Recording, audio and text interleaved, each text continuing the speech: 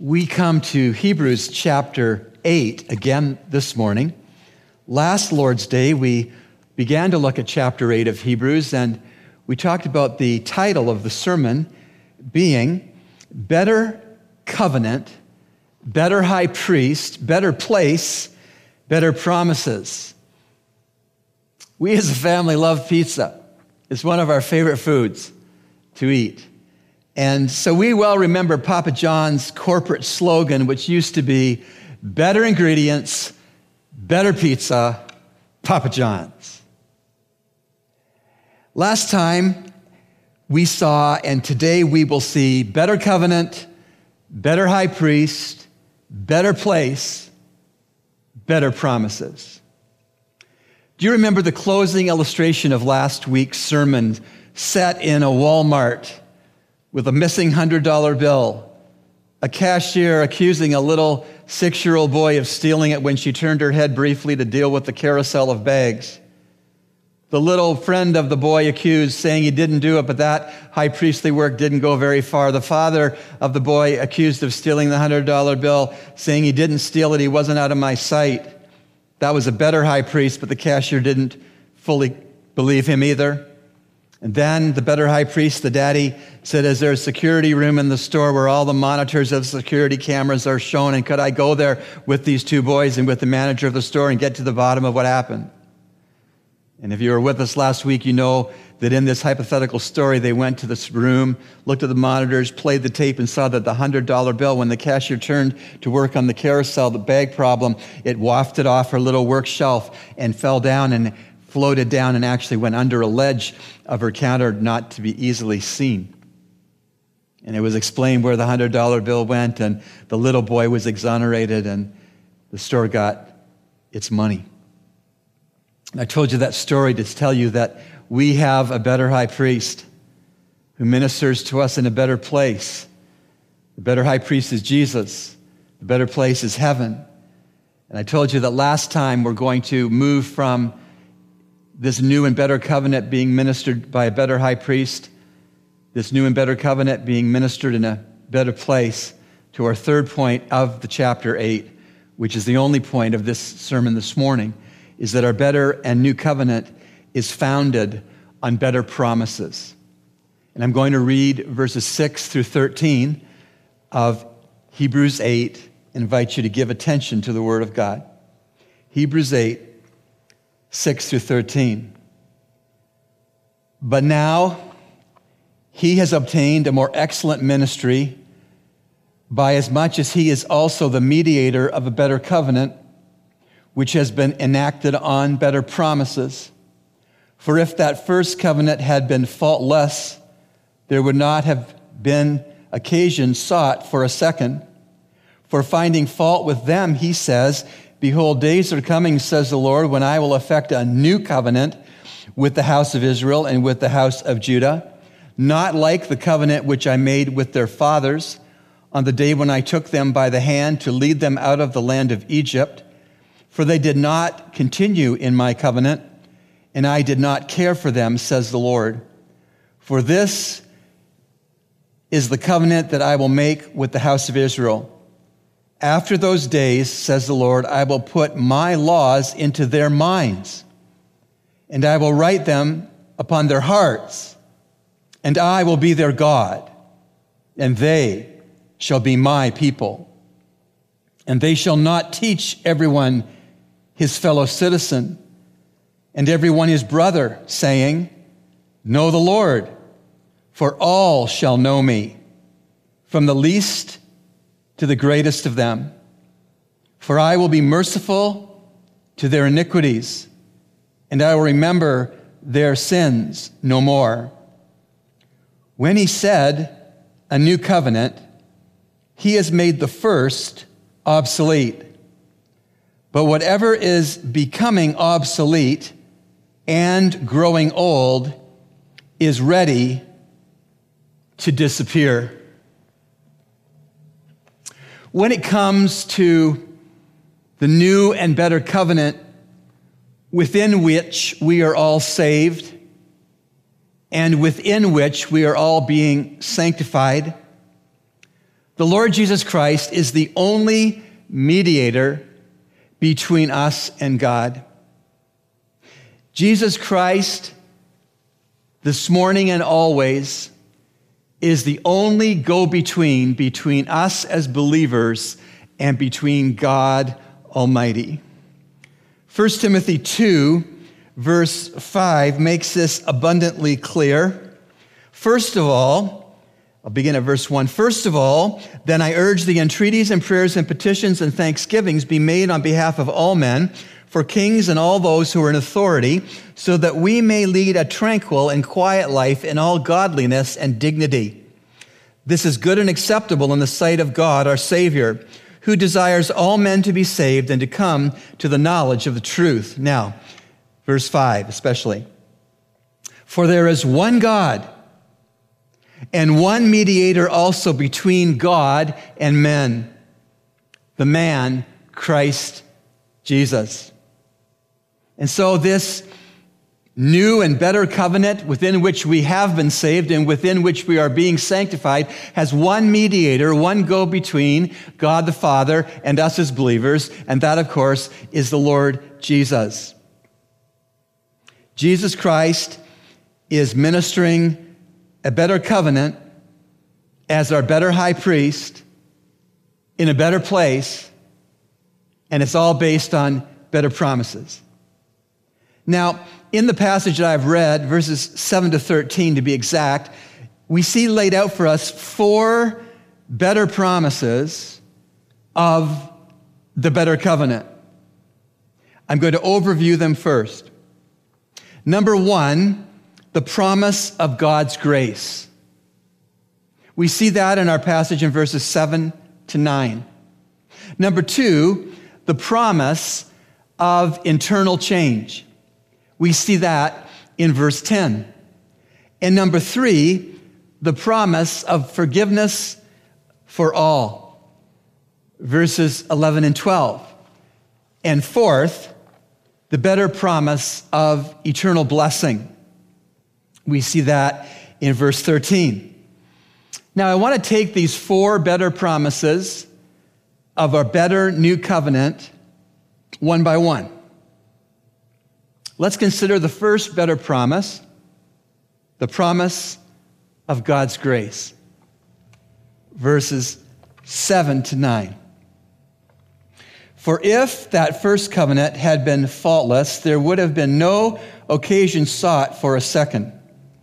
For finding fault with them, he says, behold, days are coming, says the Lord, when I will effect a new covenant with the house of Israel and with the house of Judah. Not like the covenant which I made with their fathers on the day when I took them by the hand to lead them out of the land of Egypt, for they did not continue in my covenant, and I did not care for them, says the Lord. And so, the first better promise is the promise of God's grace. It ought to be interesting and it ought to be significant to us as Bible students of Hebrews chapter 8 that the covenants of the Old Testament were basically God striking a one-way covenant with his people and the people, the Jews, saying, we will do thus or so. God striking the one-way covenant in the Old Testament, several of them, God stating what it would be, and then the people responding, we will do thus or so that God has directed. But in contrast, in the New Covenant, the New Testament teachings of the Bible, in the New Covenant, the current covenant, the better covenant under which we are saved and under which we are sanctified and glorified, in that New Covenant, it is the Lord who says to us, I will, I will, I will. The Old Testament inferior covenants was the Jews saying, we will do thus or so. The New Testament superior covenant that we live and work and minister in today is God saying in Christ to us, I will.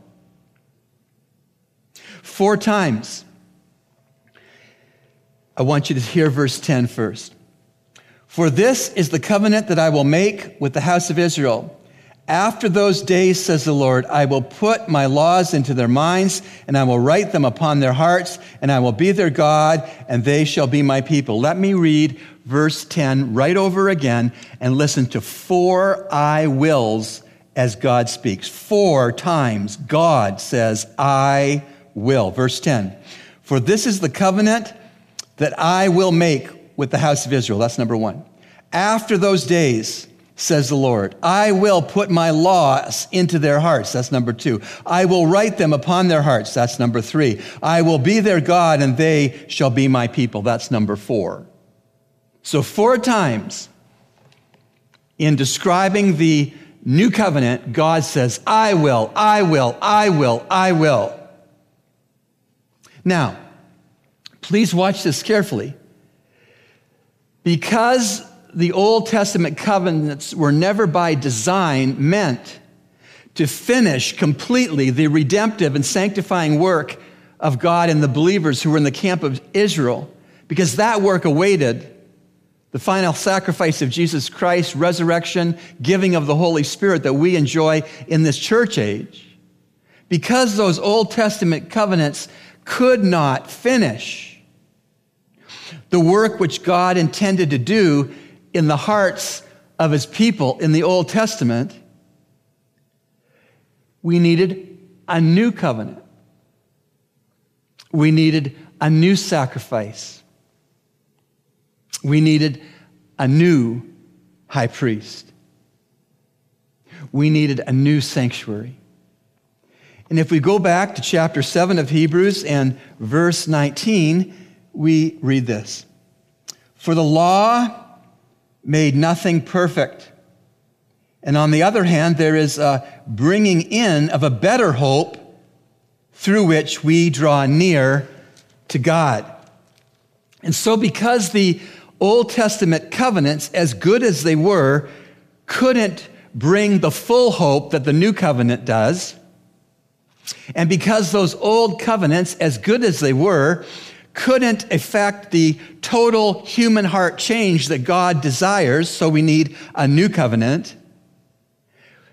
All this points that we need God's grace. And God's grace is most beautifully and most fully expressed in God's Son and in the work of God's Son. To die in our place, to rise for our victory, to ascend to the Father's right hand and to pray for us as our advocate, to return for us, to show us our heavenly home, to set up a kingdom, God's will being done on earth as it is in heaven. We need, and we have been given a better covenant. We need and have been given a new covenant. We have God's grace expressed in a more full way in Christ.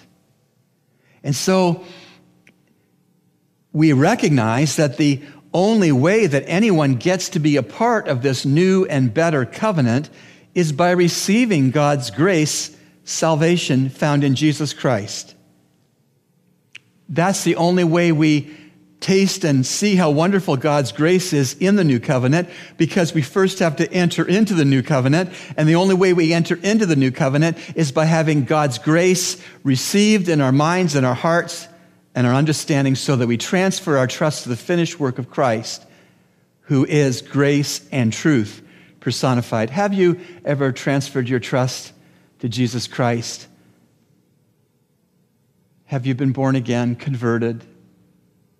Have you been made new as a new creation in Christ? Have you experienced the full grace of God? Not grace for a parking space in Madeira, but the full grace of God. Forgiveness, a place in heaven, a clear conscience, an indwelling Holy Spirit, a biblical purpose for living, a message to share with your lips and your life. If you've never received Christ as Savior by faith, oh, to God that you would this morning, because there's a better covenant available. There's a better high priest Savior available. There's a better hope available. receive him by faith.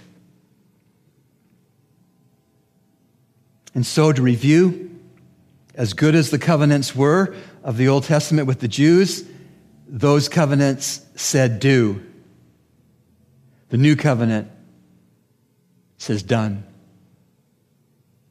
And so the promise of God's grace is one of the better promises upon which the new and better covenant is founded. Let's go on to a second better promise in the new covenant, and that is the promise of internal change. Verse 10 again.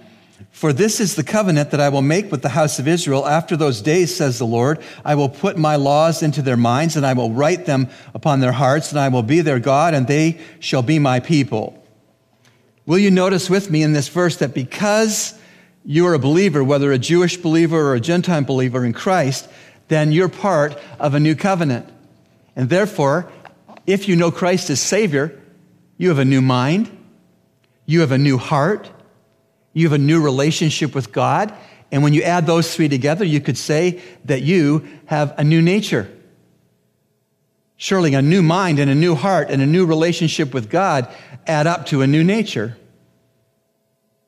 The promises here in Hebrews, which quote the Old Testament, are largely future to be realized when redeemed Israel repents of crucifying Jesus Christ in the future tribulation time, and in mass comes to individual and personalized faith in Christ for salvation. But by secondary application, that truth of the new covenant that God was promising to believing in Christ Jews' future, we are in on now as Gentiles. The dividing wall between Jew and Gentile has been taken down in the terminology of Ephesians chapter 3. And so we see that we have the promise of God's grace. We've seen the promise of internal change. And now we go to the third better promise of the current better new covenant. And that is the promise of forgiveness for all who will believe. Verses 11 and 12. And they shall not teach everyone his fellow citizen and everyone his brother, saying, Know the Lord, for all shall know me, from the least to the greatest of them. For I will be merciful to their iniquities, and I will remember their sins no more. This is looking forward to a time after the tribulation when the vast majority of Jews who are alive on earth will turn to Jesus Christ in repentance and believe on him, and most all of them will die violent deaths as martyrs. The 144,000 in the book of Revelation are 12,000 Jewish converts from each of the 12 tribes of Israel. They're not Jehovah's Witnesses. So this, talking of this new covenant being realized, first and foremost, is looking to that 1,000-year kingdom future when Jews who have believed on Christ as Savior will be living in that 1,000-year kingdom along with believing Gentiles in that 1,000-year kingdom. And I'll read the verses again, verses 11 and 12, which talk about the forgiveness that will be in that kingdom.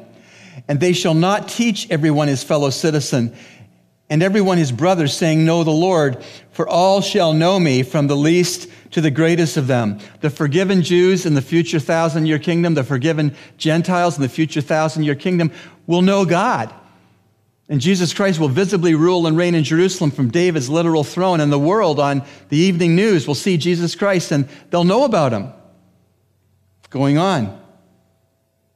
For I will be merciful to their iniquities, and I will remember their sins no more. So the point we're making in the text from this point in chapter 8 of Hebrews is that in Christ, the better promise is the forgiveness of all sins in the future millennial kingdom. And so, circling back to the Old Testament law, we know that the Old Testament law, or the Old Testament Mosaic covenant, they mean the same, that it, by God design, was a mirror, not a hairbrush. The Old Testament law was to show the person who was trying to live by it that they couldn't keep it, that in this metaphor, that their hair was all messy. But just like a mirror won't fix messy hair, the law can't fix messed up, sinful lives. It only points out the fact that they are messed up and sinful compared to holy God who gave the law. And so the hairbrush to fix the hair in the metaphor is the cross of Calvary, the person and the work of Jesus. He's the one who can straighten out the mess of a sinful life. We can't straighten it out for ourselves. The Old Testament sacrifices of the animals, the blood sacrifices, they all looked ahead to the cross. They all anticipated the once for all time sacrifice of the Lord Jesus Christ, the Lamb for sinners slain. And those Old Testament sacrifices looked ahead to the cross and the new covenant that would be associated with that cross.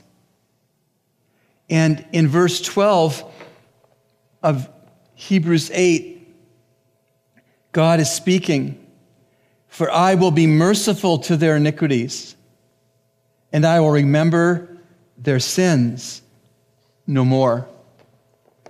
God's marvelous forgiveness of sins now and God's future marvelous forgiveness of sins in the coming kingdom are summed up to say, in God speaking, "I will remember their sins no more." Now, this doesn't mean that God Almighty gets amnesia. What it does mean, though, is that God Almighty stops holding our sins, which are many, against us. And God can stop holding our sins, which are many, against us because he held the weight of our sins against his Son for those hours on the cross. Sin has to be paid for. God can't and won't wink at sin.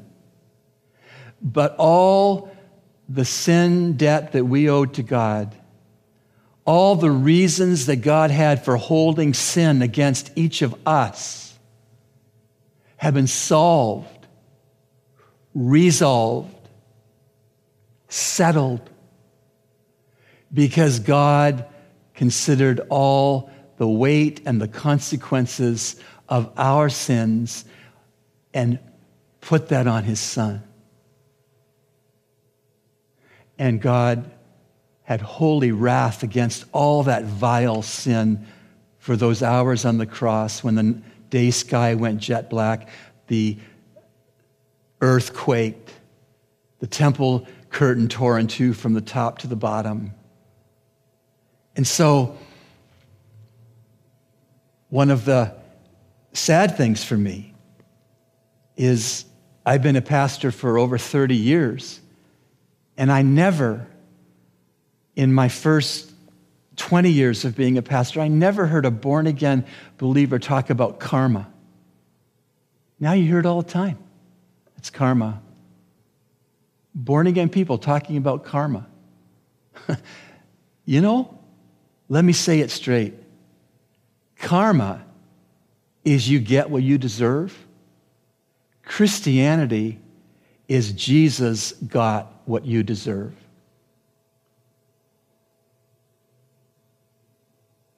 We are not a people of karma. We are a people of substitutionary atonement. The fourth better promise upon which the better covenant is ministered by a better high priest in a better place is the promise of eternal blessings. Verse 13, when he said a new covenant, he has made the first obsolete, but whatever is becoming obsolete and growing old is ready to disappear. At the time when the epistle to the Hebrews was written and read, the Jewish old Mosaic law, also called the Mosaic covenant, was very, very much alive. It was in play. It was what formed the understanding of God and getting right with God by God's people, the Jews. Back at the time when the Epistle to the Hebrews was revealed, the Jews knew all about their temple. They knew all about their priests, and they knew all about the sacrifices. And as I've said many times in the course of preaching through Hebrews with each of you, the Jews who read the Epistle to the Hebrews first were tempted to go back to those things because they were being persecuted. But they didn't realize that they were walking away from what they thought was solid and visible, the temple and its priests and its sacrifices. And they were hesitant to walk into what was unseen, a better high priest in a better place, ministering a better covenant with better promises. That was unseen to them. They were new Christians. And like I've taught you before, what they didn't see when they first read the book of Hebrews, what they didn't understand is that in 4 short years after they first were given this epistle to read a scripture, in 4 short years, God ordained that the Roman army would level that temple to rubble, and that the priesthood would cease, the Jewish priesthood would cease, and the temple would cease, and the sacrifices of the temple would cease. And do you know what? Those things have ceased for 1950 years and counting, from 70 AD to 2020. And so here they were tempted to return to what was seen and known, but what they didn't know is God was going to finish, obliterate, stop in 4 years what they knew and were tempted to return to. Vanished off the scene. No temple, no Jewish priests, no blood sacrifices. Gone. Look again at verse 13, would you? When he said a new covenant, he has made the first obsolete. But whatever is becoming obsolete and growing old is ready to disappear. He was writing that to first readers who in 4 years were going to see the temple and the priesthood and the sacrifices disappear. And so the progression, or you might say regression, is becoming obsolete, growing old, ready to disappear. And that is God's progression or regression, depending on how you want to look at it, of his old covenant.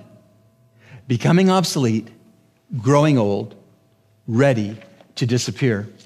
But in contrast, in sharp contrast to the old covenant of the Old Testament, in the new covenant of the New Testament, God's new covenant will never become obsolete. It will never grow old. It will never disappear for all eternity in the new heaven and the new earth. The new covenant will never stop. It will never become obsolete. It will never grow old. And it will never disappear. That makes it a better covenant, ministered by a better high priest, in a better place, with better promises.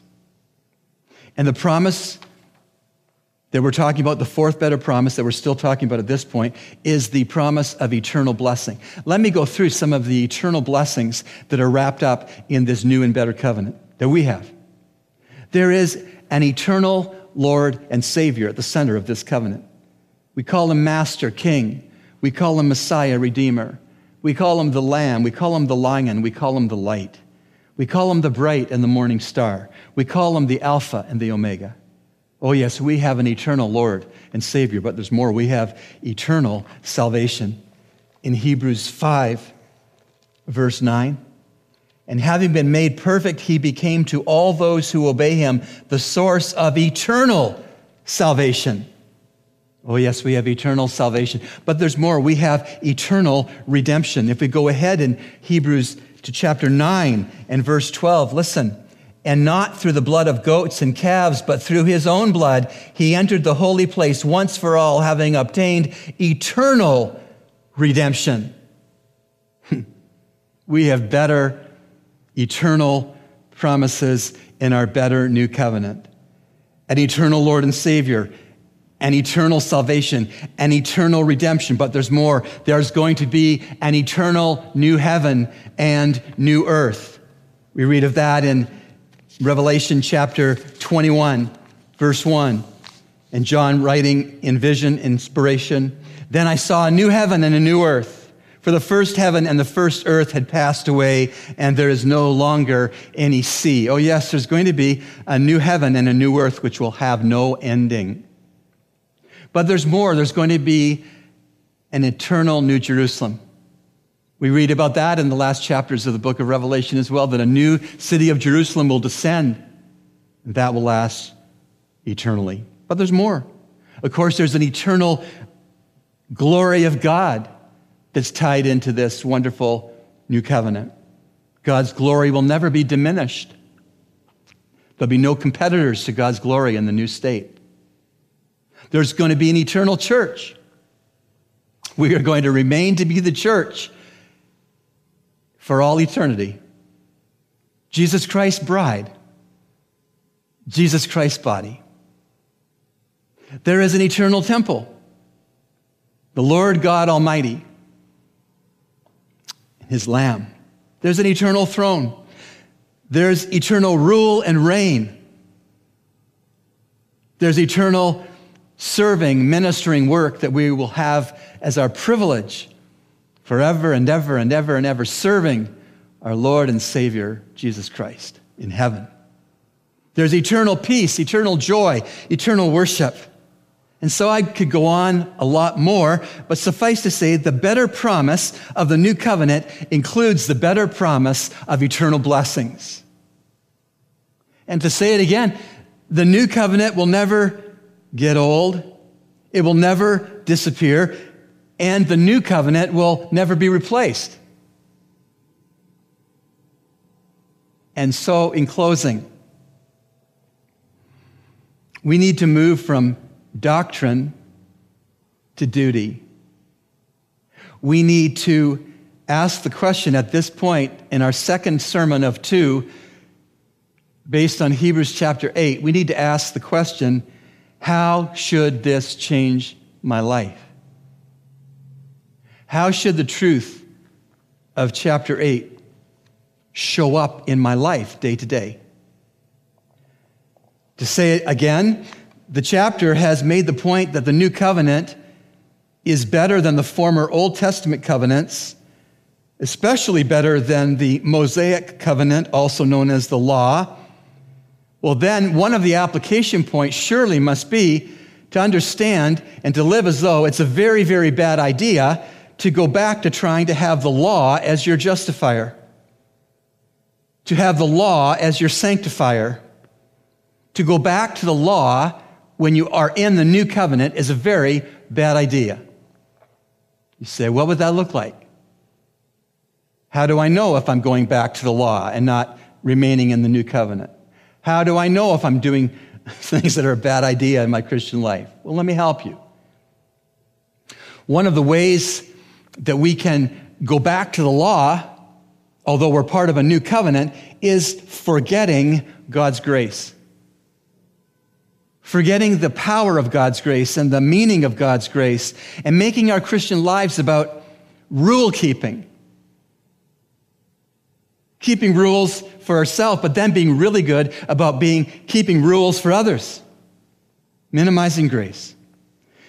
Having self-effort be the crux of our Christian walk. It's all about us trying harder, knowing more, doing more, without having a sense that it's all of God's grace. Anything we know is because of God's grace. Anything we can do in way of obedience to what we know is God's grace. You know, one of my ministries in Canada was near Amish country or Mennonite country in Canada, Mennonites. And I never knew before ministering at that church that there are different orders of Mennonites. There are different ways that Mennonites practice their faith in how they live their lives. There are extremely conservative Mennonites, and there are extremely liberal Mennonites. But just to give you an example, did you know that some Mennonites don't believe they should have cars, so they have horse buggies? Other Mennonites believe that they can have cars, but they paint the hubcaps and all the chrome on their cars with black, flat paint. And then there are other Mennonites who have cars and they let the chrome show. Are they forgetting grace? I'll let you be the judge. And if they are forgetting grace, do we forget grace by setting rules for other Christians to keep? I'll leave that with you. Another way that we can have the very bad practice of going back to trying to make the law our justifier and our sanctifier is that we are okay with missing out on eternal change. Missing out on internal change. The person who is missing out on the internal change that is God's will for him or her in salvation is the person who is hard on others. The person who is hard on others often isn't hard enough on themselves. And they call others to a certain practice of Christianity that often they don't practice themselves. Or the whole idea of being a hypocrite. One of the greatest things that causes people to have an excuse about coming to a church is they think we're all hypocrites. That we have a Sunday face and a Monday to Saturday face, a Sunday practice and a Monday to Saturday practice, and they don't line up. That we talk a talk that we don't walk. And so one of the ways that we can be hypocritical is to tolerate our own hypocrisies. To be okay that we're hypocrites. To make excuses for being hypocrites. To not ever get around to confessing our sins when they become known to us. To never get around to repenting of our favorite sins and turning from them. That's a very bad way to go back to the law. That if I'm just keeping the outward spirit of the law, if I'm just looking like I'm doing all right and honoring Christ, then I'm all right. When inside, Jesus called the Pharisees a whitewashed tomb full of dead bones. I'm told, years ago now, that there was an annual evangelical Christian conference in Washington, D.C. that occurred in the spring of every year. It's huge. Pastors, missionaries, Christian workers, evangelical Christians, mind you, would come to Washington, D.C. once a year in the spring for this mammoth national convention of evangelicals. And all the same hotels were utilized for this convention every year. And do you know what all the convention hotels reported? That every year, with their hotels full largely of evangelicals at this conference, that their porn channels never were used more in weeks other than that week than the porn channels were used by the evangelical Christians in town for the annual evangelical conference. That's a problem. That's missing out on the eternal change that God intends the gospel to bring. Or another way that we can go back to the law to be our justifier and to be our sanctifier is disbelieving God's forgiveness. There are two kinds of guilt. There's true guilt that is a useful emotion that God the Holy Spirit in our conscience provides. When we sin and we have not confessed it as sin, we ought to feel guilty. That's true guilt because it motivates us to confession of sin and repentance from sin and righteousness. But there's also something from Satan called false guilt. False guilt is when I confess a sin, am forgiven that sin, are given the heart and the desire to turn from that sin, and then I have guilt. That's not from God. That's from Satan. That's false guilt.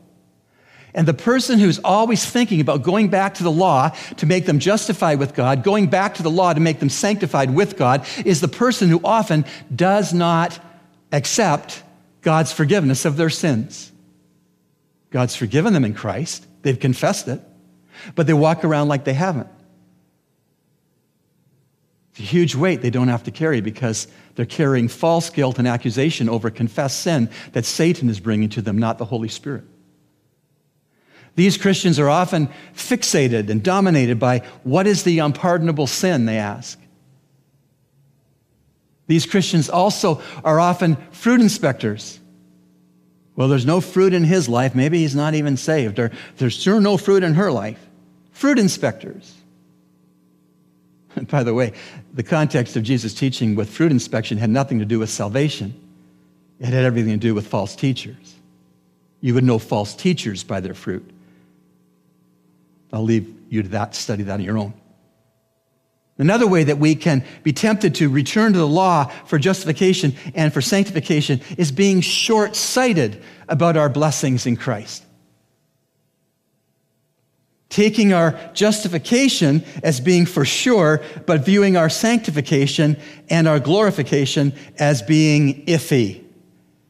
Christians who want to go back to the law keeping to make them right with God and to help them to grow into Christ's image, those Christians often aren't so shaky about whether they're justified, but they're very shaky about whether they're being sanctified, and they're very shaky about whether they'll be glorified. These Christians who are in this boat are often very doubtful about another Christian's stated repentance. They don't buy it. They doubt it. They are suspicious. They're almost cheering for the repentance stated to be bogus. Sad. These believers who are iffy on whether they themselves are being sanctified and they themselves will be glorified, these particular believers are slow to forgive other believers who ask God and them for forgiveness. Well, I'll wait and see. Time will tell. We'll see about that. Friends, we have a new covenant. And it's so much better. It is so much better. We have a better covenant. We have a better high priest. We have a better place. And we have better promises. Let us pray. Lord, thank you for this time in the Word. Thank you for how it points out to us the wonderful, better promises that we have in this new covenant, ministered by a new high priest in a new place. Thank you for these better promises that help us to understand that we are secure, that we have your grace, that you are working the internal change in us that's necessary, that we do in fact have forgiveness as your children, and that we possess many promises and blessings that are all eternal. Lord, help us not to step out of this new covenant blessing with our fears or anxieties, with our judgmental attitudes, or with our hypocrisies. We pray these things in the name of our Savior, the Lord Jesus Christ. Amen.